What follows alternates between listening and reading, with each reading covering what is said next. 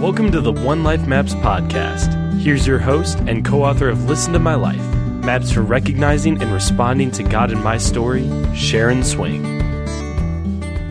Greetings, this is Sharon Swing. Welcome back to the One Life Maps podcast, being found in God's story. Today our episode is Inviting Souls Out of Hiding, because we realize that telling your story can be a vulnerable thing to do. I'm here today with Joan Kelly. Hi, everybody. She's our Director of Facilitator Development with One Life Maps and a spiritual director and also a teacher of spiritual practice in various different forms. And just so excited to have Joan with us today.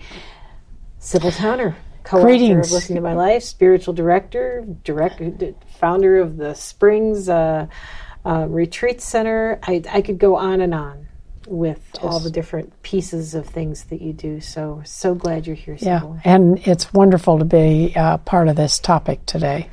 Yeah, this is a topic that's near and dear to all of our hearts. And I am thrilled to be able to be talking about inviting souls out of hiding, this vulnerable act of telling our stories. And we know, because we listen to people, what kind of holy ground experiences can happen in the midst of someone vulnerably sharing their story.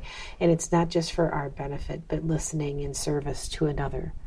So let's talk a little bit about that. What does it mean to create a place where people can actually feel free to share their stories? What are some of the aspects of what that looks like? I mean, I think initially it's about even the people around the table, that they know how they're going to be with one another. They might not get it right, but that there's some kind of guardrails for the way that we're going to listen to one another. And that we really hold to that guardrail, that space has been created. Because when you think about the word soul, which is kind of nebulous to a lot of people, but I would say one expression of it, it's my truest self coming forward. And so I've learned how to hide that. Well, and we've hidden it from ourselves in the busyness of life, and all, to recognize that our soul even exists or needs care or needs to be listened to is quite a stretch in a lot of people's lives. They've never had a space to be listened to and know what a gift that might be. I mean, how often have we been told, well, I've never told anyone that before, because you have helped create this space. I really like to think about it as holding their story in your hands, to some degree. With listening, you're not fixing, you're not moving towards them. They're just allowed to share. So one of the things in creating a safe space for the listener is believing that everything that is necessary for that person to speak at that moment, what is true for them, and the resources that are necessary are in that person.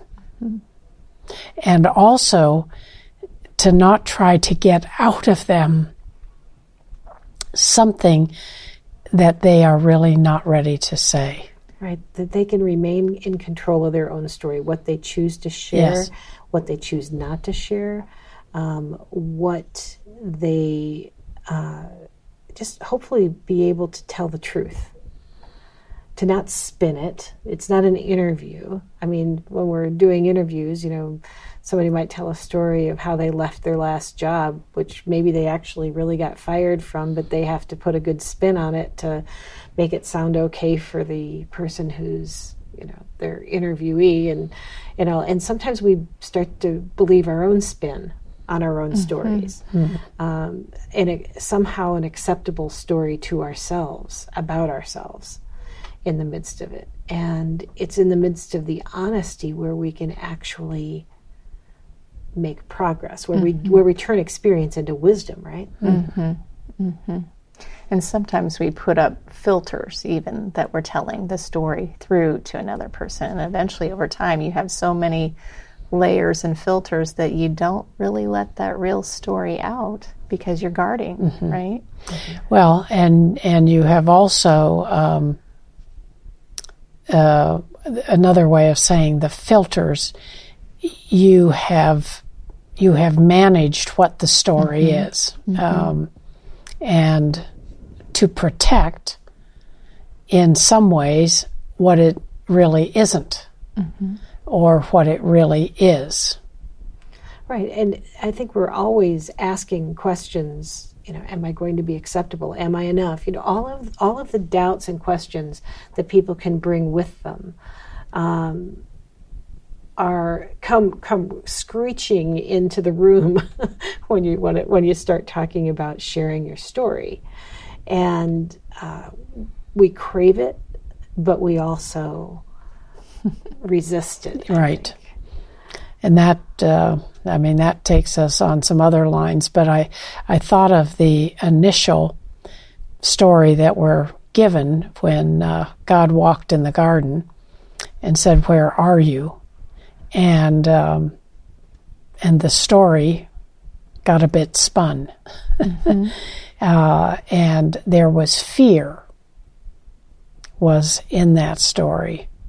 Fear of having done something that they had been told not to do, and so they even there created a story to kind of make themselves okay.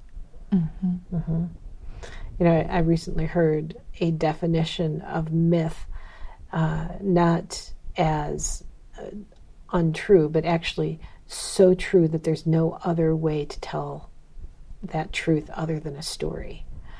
And that story in Genesis and the story of creation is one of those that makes you sigh and groan, given the truth of what it exposes in us. It's not just a story about people way back when, and there are people that would disagree whether or not that's the actual historic story or not, but it is nonetheless, regardless of where you fall on that, it is true of us.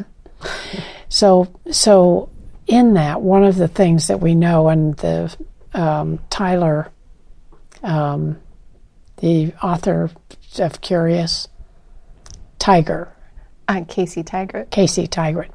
But Casey spoke of memories, and he also spoke of there's a propelling to want to get to the other side. There's something beautiful. So there is in us, we're always looking, is this a person who might know me? Is this a person who would accept me? So that's built into our DNA. And I think it's a part of what God has created in us that keeps putting us in spaces that I wonder if this person could hear my story and receive me. Because otherwise we would go in much more isolated patterns.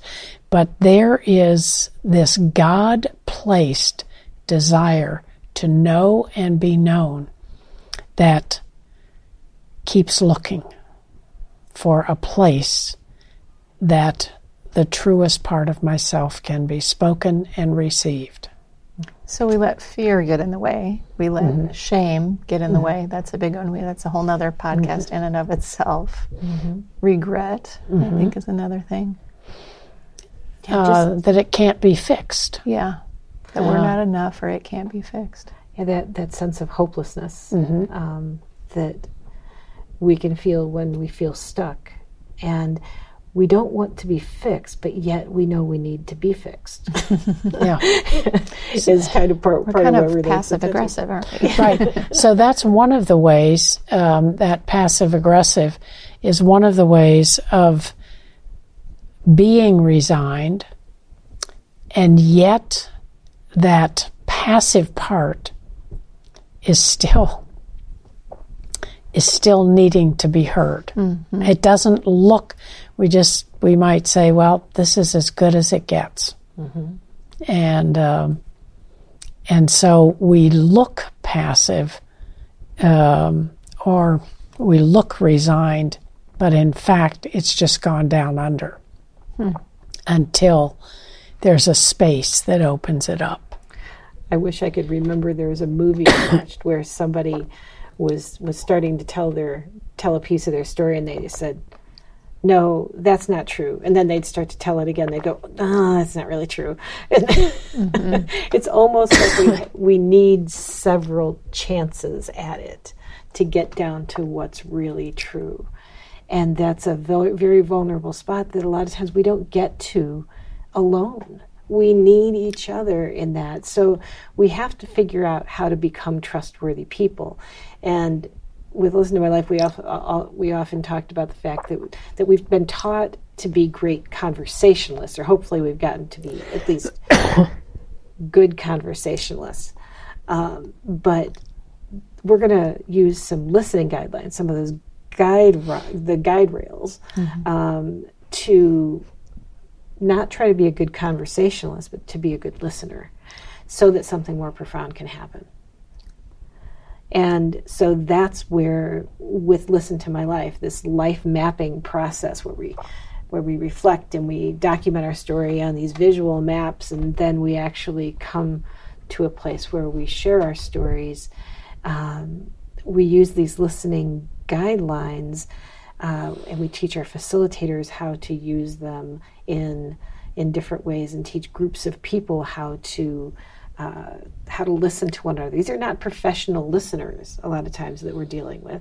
So we have to create these common understanding of the listening guidelines and create, we call it a listening laboratory, so that we don't expect people to be perfect listeners, because we're learning how to listen. We're actually learning how to be trustworthy people with other people's stories.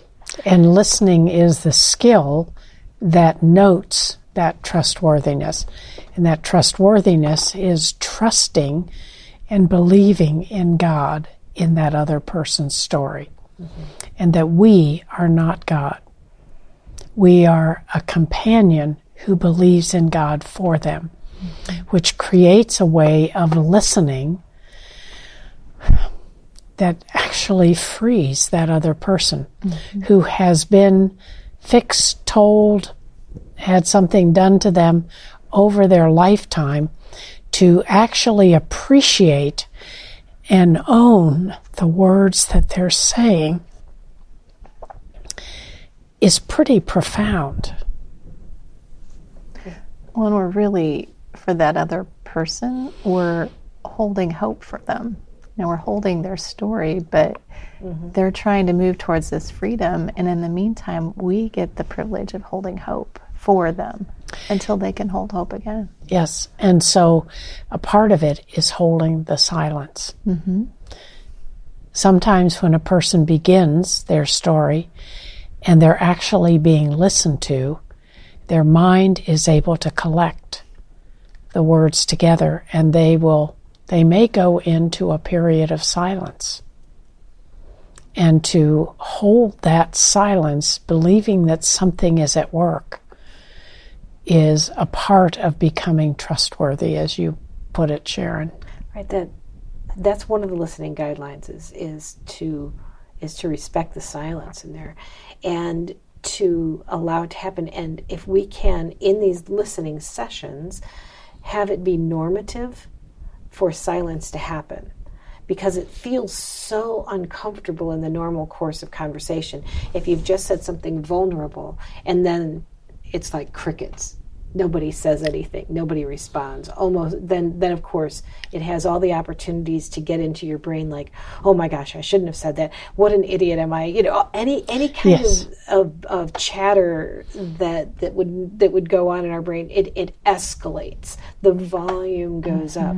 But yet in the silence, if we are looking at the other person, knowing that there's no judgment, and the silence happens, and we can just notice what's happening inside of ourselves as the speaker. Those are the places where I have experienced, and I know for other people, that's where the Holy Spirit can get a word in edgewise. Yes. Right in the midst of that silence. So it's really a work of submission. Say a few more words about that. Of submitting ourselves to God, surrendering to Him, and submitting ourselves to the other person. You expressed it in getting out of the way. But it is not about us. It is about the other person. And there are so few people who do that. And in some ways, there's no such thing as a professional listener. A true listener is a beginner every time. I mean, it just atrophies. And that is where the silence actually helps.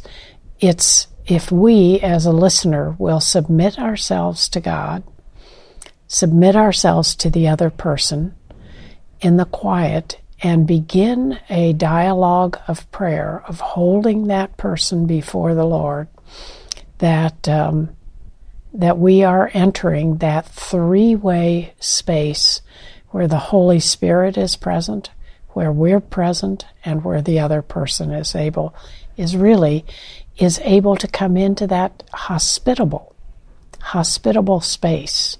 So that kind of space where the circle, and it's really a circle, has been created for an intimate interaction to take place. And the knowing part of me, the known part of me to God, to myself, to others, is actually able to speak or not speak. It sometimes, I think, is wordless. Very much so. Because we're talking about recognizing and responding to God in my story.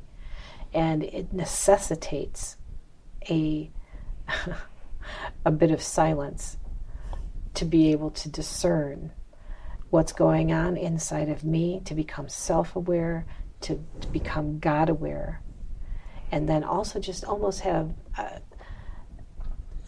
a lack of care about how another person responds. To be able to create a space where I'm not getting hooked by how someone else is going to respond to my story. I don't have to worry about caring for their emotions in the midst of my story. I don't have to worry about any judgment or whatever else. When we're being a safe listener, that's the feeling that happens in the person who's speaking. But it's hard. And that silence part is hard because the world says conversations, Sybil will often say, are like a ping pong match, right? You hit the ball, but you're immediately, you're looking for the cue when they're about done, so that you can interject. Wait for the inhale. That wonderful thought that you've had this whole time when you're not really listening to them. That's what happens in normal course of conversation sometimes. And we're inviting them into something completely different and new perhaps to them. They haven't felt this before. Right, and I do think what is another piece that enters in there is, as we're doing our own work as a listener, is our view or our image of God, because it shapes the way we are, the way we see ourselves, but it also shapes the way we see another. And realizing that they are an image bearer. And that song of Alana Levanowski I'm going to look twice at you until I see the Christ in you. That sitting before me is someone that is, I will not ever meet anywhere else. And to be present to them, which is actually the only place where there is any power, is in the present moment. Mm-hmm. So a part of listening is simply being present. Mm-hmm. And that's what's so hard, mm-hmm. is actually getting ourselves in the present moment. So sometimes if we're preparing ourselves to hear a story, to listen, or to be the one who's speaking, to be able to precede that with a period of silence so that we can become present to ourselves, to God, and to one another. We have various different ways that sometimes we do that, but sometimes it's just giving a period of silence. And if the person is about to speak, if we're doing a workshop, we'll say, just invite the Holy Spirit to prompt you as to speak what is most important. You know, we're never going to be able to listen to someone's whole story, right? So what do you choose? And that aspect of giving God a chance to point our attention to speaking what's most important becomes part of what makes it all work, what makes it beneficial for ourselves as speakers. The listener is kind of a blank canvas in terms of it doesn't matter to them what gets spoken. Their job there is to be present so that you can hear the Holy Spirit. So we'll talk a little bit more about that three-way listening piece that we keep dipping into. But I want to get to the listening guidelines. Let's talk for a second just through those. So, Joan, why don't you talk just a little bit about participation as invited? And not demanded. And not demanded. It's really allowing everybody to be in control of their story, of what they share this day for this time with this unique set of people that they are sitting with. They choose how they're going to tell it. They choose what they're going to tell. And we're going to give them the safe space for them to do that. And I think that space that you just talked about, sharing the time even before they begin, of just giving them a minute even of quiet to come before God and say, okay, God, what's important for me to share this day, this time with this group? And actually the second listening guideline is invite the Holy Spirit, which is exactly what you're talking about, mm-hmm. is being aware mm-hmm. that we can gain that kind of guidance mm-hmm. in that moment. Yeah, and in the invitation of inviting the Spirit, of even understanding what the Spirit does, the Spirit comforts, the Spirit guides, the Spirit teaches, brings wisdom. Yeah. So, and we'll speak all things. So, what is required is my presence, and then the next guideline is confidentiality. And when I think about this, I think about the meaning of the word. Con means with, and fidelity is faithfulness. And so, being faithful to God with that person's story, and that they have entrusted it to me, and that it can be safe there. Well, and it's their story to tell. Yes, absolutely. Let them own it. Okay, and so then the next listening guideline is focused attention. And focused attention it's interesting. In this kind of listening, it does mean eye contact, but not always eye contact the whole time. It may, because sometimes when a person is speaking, they'll actually put their face down. Or sometimes people will close their eyes mm-hmm. because they're really trying to gather mm-hmm. what is in them. And so I think focused attention is that I'm present with them, my whole body. So how I'm sitting, What I'm eating or drinking is really not important at that particular time. I think water is just about enough. That I don't have a phone. I might say to someone, I'm going to take a few notes and get their permission. But I am with them, with my body, with my mind, and with my spirit. So there's the outward manifestation of focused attention, and there's the inward manifestation of focused attention. And really, both of those things, there's just, as I heard you talk, there's openness. Yes. There's an open posture with your body. There's an openness of your heart. There's an openness of your mind, of just being really present. Right. And there's a mutuality of the way I'm seated, that we are here together in the presence of Christ, the presence of the Holy Spirit, and the presence of the Father. And that there's no hierarchy. Right. Now, that leads perfectly into the next guideline, which is unconditional acceptance. And I love how we wrote it in the listening guidelines in the introduction booklet. By the way, you can download the introduction booklet to Listen to My Life off of the website at onelifemaps.com. But unconditional acceptance is offered as a form of giving grace, is what we said there. And I think that speaks volumes in terms of who we believe God is, the grace giver, the grace provider, and that we're just modeling that to other people in that kind of a way. And that's where our surrender to the Holy Spirit is so important, because none of us have it in us to give unconditional acceptance. But if we give Christ room in us to accept that person, he does it. Right.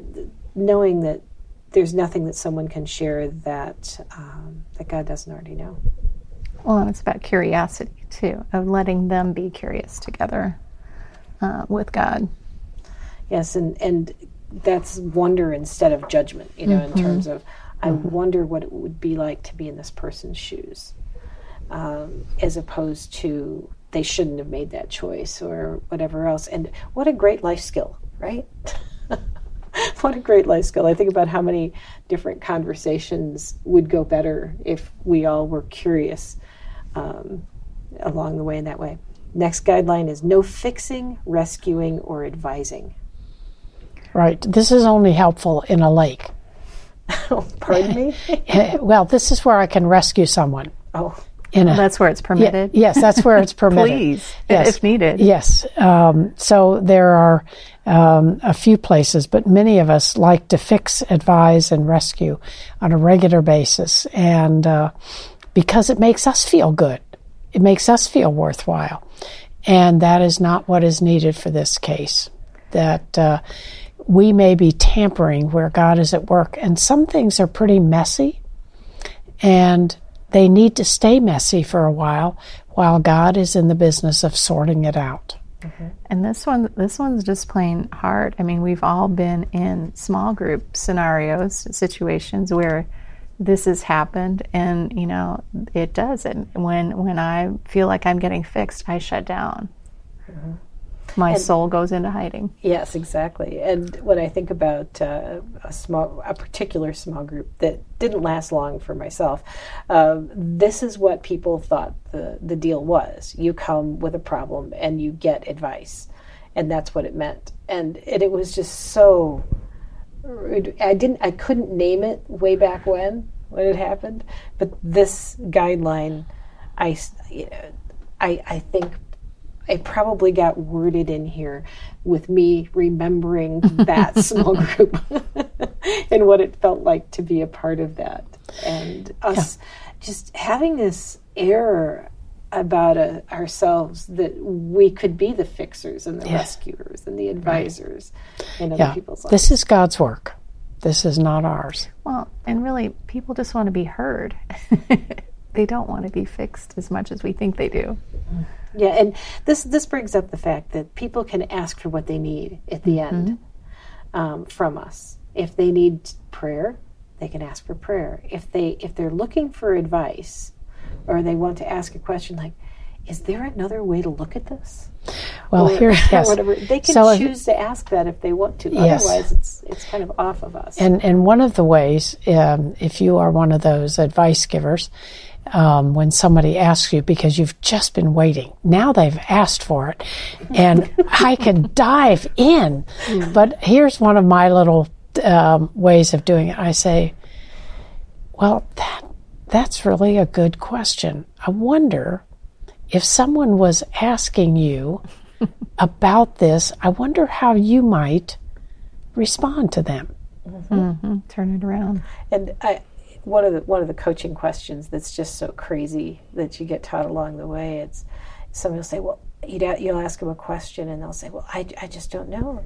And you lean in and say, well, if you did know, what would it be? Yes. And then usually they spill out this piece of wisdom. Yes. It's just crazy. So if you could resist saying whatever's been building up in your brain. Yes. A lot of times there is an internal wisdom. If we believe that every soul was created in the image of God, just different people are more awake to the fact that that's the case. There is an internal wisdom that people can access along the way. But to trust that, I mean, we always say in Listen to My Life that we have this really high level of trust in the Holy Spirit, because there's all kinds of things that we have let go of trying to manage in the process. And I don't know. I don't think we've gone wrong with that.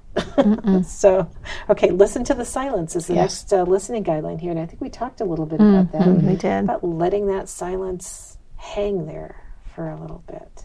Because something is going on, and we don't need to fill it. And sometimes if someone stops speaking, a lot of times they may look up at you as the listener, like how are you going to respond? And if you just very calmly look at them and sometimes nod or just let them know that you're perfectly comfortable with the silence, then hopefully they can take a deep breath and just listen into that silence inside of themselves in a way that also invites the Spirit to speak. So, and actually, sometimes as the listener, someone will not be. They have not lived in the world of any silence, and so they're moving at a pretty rapid pace in what they're sharing, and so to be able to stop and say, I think this might be a place to just see if God is wanting to say something. So let's just enter a space of quiet. And so it sometimes will come in the work of the speaker, but the listener can be attentive to it as well. To say something, to hold that space open Yes. for a period of time. The last of the listening guidelines is affirm the gift of the stories. What does that look like? So, when someone has shared very vulnerably, we actually just sat here and listened to Sybil's story a while ago, thanking them. Thank you for sharing. An acknowledgement of thanks and gratitude that you had the honor and privilege really of holding their story, of listening, of experiencing God in a new way because of their story. And then, following that up with some kind of, emotional response. When you shared about your dad and what happened for you as a child, that made me really sad and tender. I'm so sorry. So something that has an emotional response that's short, that acknowledges something that you heard in there that touched you. So those are two of the, key components of affirming the story. And this is a place where silence is not golden. This is a place where there is a verbalization that is necessary, I would say, and helpful. And And it doesn't need to be too much, but just exactly what Joan spoke. So I had someone that I listened to that shared something rather vulnerable. She said at the end, after I affirmed the gift of the story, and she said, "Oh, thank you for handing me my robe." Mm-hmm. She was feeling rather naked. And my words to her, felt like I was handing her a robe. Mm-hmm. Yeah, because sometimes even the day after you have that vulnerability hangover, we'll talk about yes. Yeah, and they didn't hand the robe to you, and you're wondering. Yeah. Yeah, and we don't want to leave someone with a question of whether or not they've been accepted in grace. Right. And that's really what the purpose of this particular piece is. We're going to do a part 2 that is about the three-way listening piece that we want to talk about. We've alluded to it here, but I think we can say some more about that. What do you think? Yes. We have all kinds of ways of talking about listening. Amen. I mean, this what we just did is absolutely basic, and something I've found in groups, particularly, is that people are able to follow the instructions that you've given them for that time. There is the capacity in the moment to be a better listener than they ever dreamed they could be. Mm-hmm. Now, it doesn't mean that 2 hours later they don't fall back into some other patterns rather quickly. But the beauty is the surprise of realizing I can do this, and realizing the benefits of it and what they heard that they would not have heard in the normal course of conversation really creates a longing to become a better listener. Mm-hmm. We called them earlier in the talk here guardrails. Mm-hmm. And I think they're really a little bit more like curbs. When you get to the side of the road because you're swayed a little bit and you hit the curb and you're like, oh, yeah, I need to come back. Mm-hmm. Guardrails feels a little taller and firmer. I just got this image. Remember, sometimes people used to have curb feelers on their cars? Yes. Kind of like these little antenna almost that went out to the side so that they'd scrape against the curb so before you actually got there. Yeah, so it reminds you that they're there and like, oh, wait, I need to come back to center. Yes, let's not bring back curb feelers. No, let's not do that. But you've got now you have a camera, and it tells me, the camera tells me I'm too close. There's a car behind me. No, no. Oh yeah, the lane assist stuff. Yes. Cars out. I guess these are our lane assist. There we go. Guidelines. Yes. There's no little beep in my head though. A little beep when you're changing. That's the Holy lanes. Spirit, I guess. Yes, exactly. That's so good. So everyone, thank you so much for listening in today. And these listening guidelines are in the introduction booklet to Listen to My Life. Once again, you can get that at listentomylife.com. I'm sorry, that's not true. It's onelifemaps.com. I better get that right. Huh? That's ONELIFEMAPS.com. It's on the homepage there. Also, if you want to go to onelifemaps.com/podcast, you'll get a whole listing of all of the episodes that we have done so far. We'd love to have you subscribe, rate, and also review the podcast and share it with anybody who you think might be interested in these conversations at the intersection of life story and spiritual development.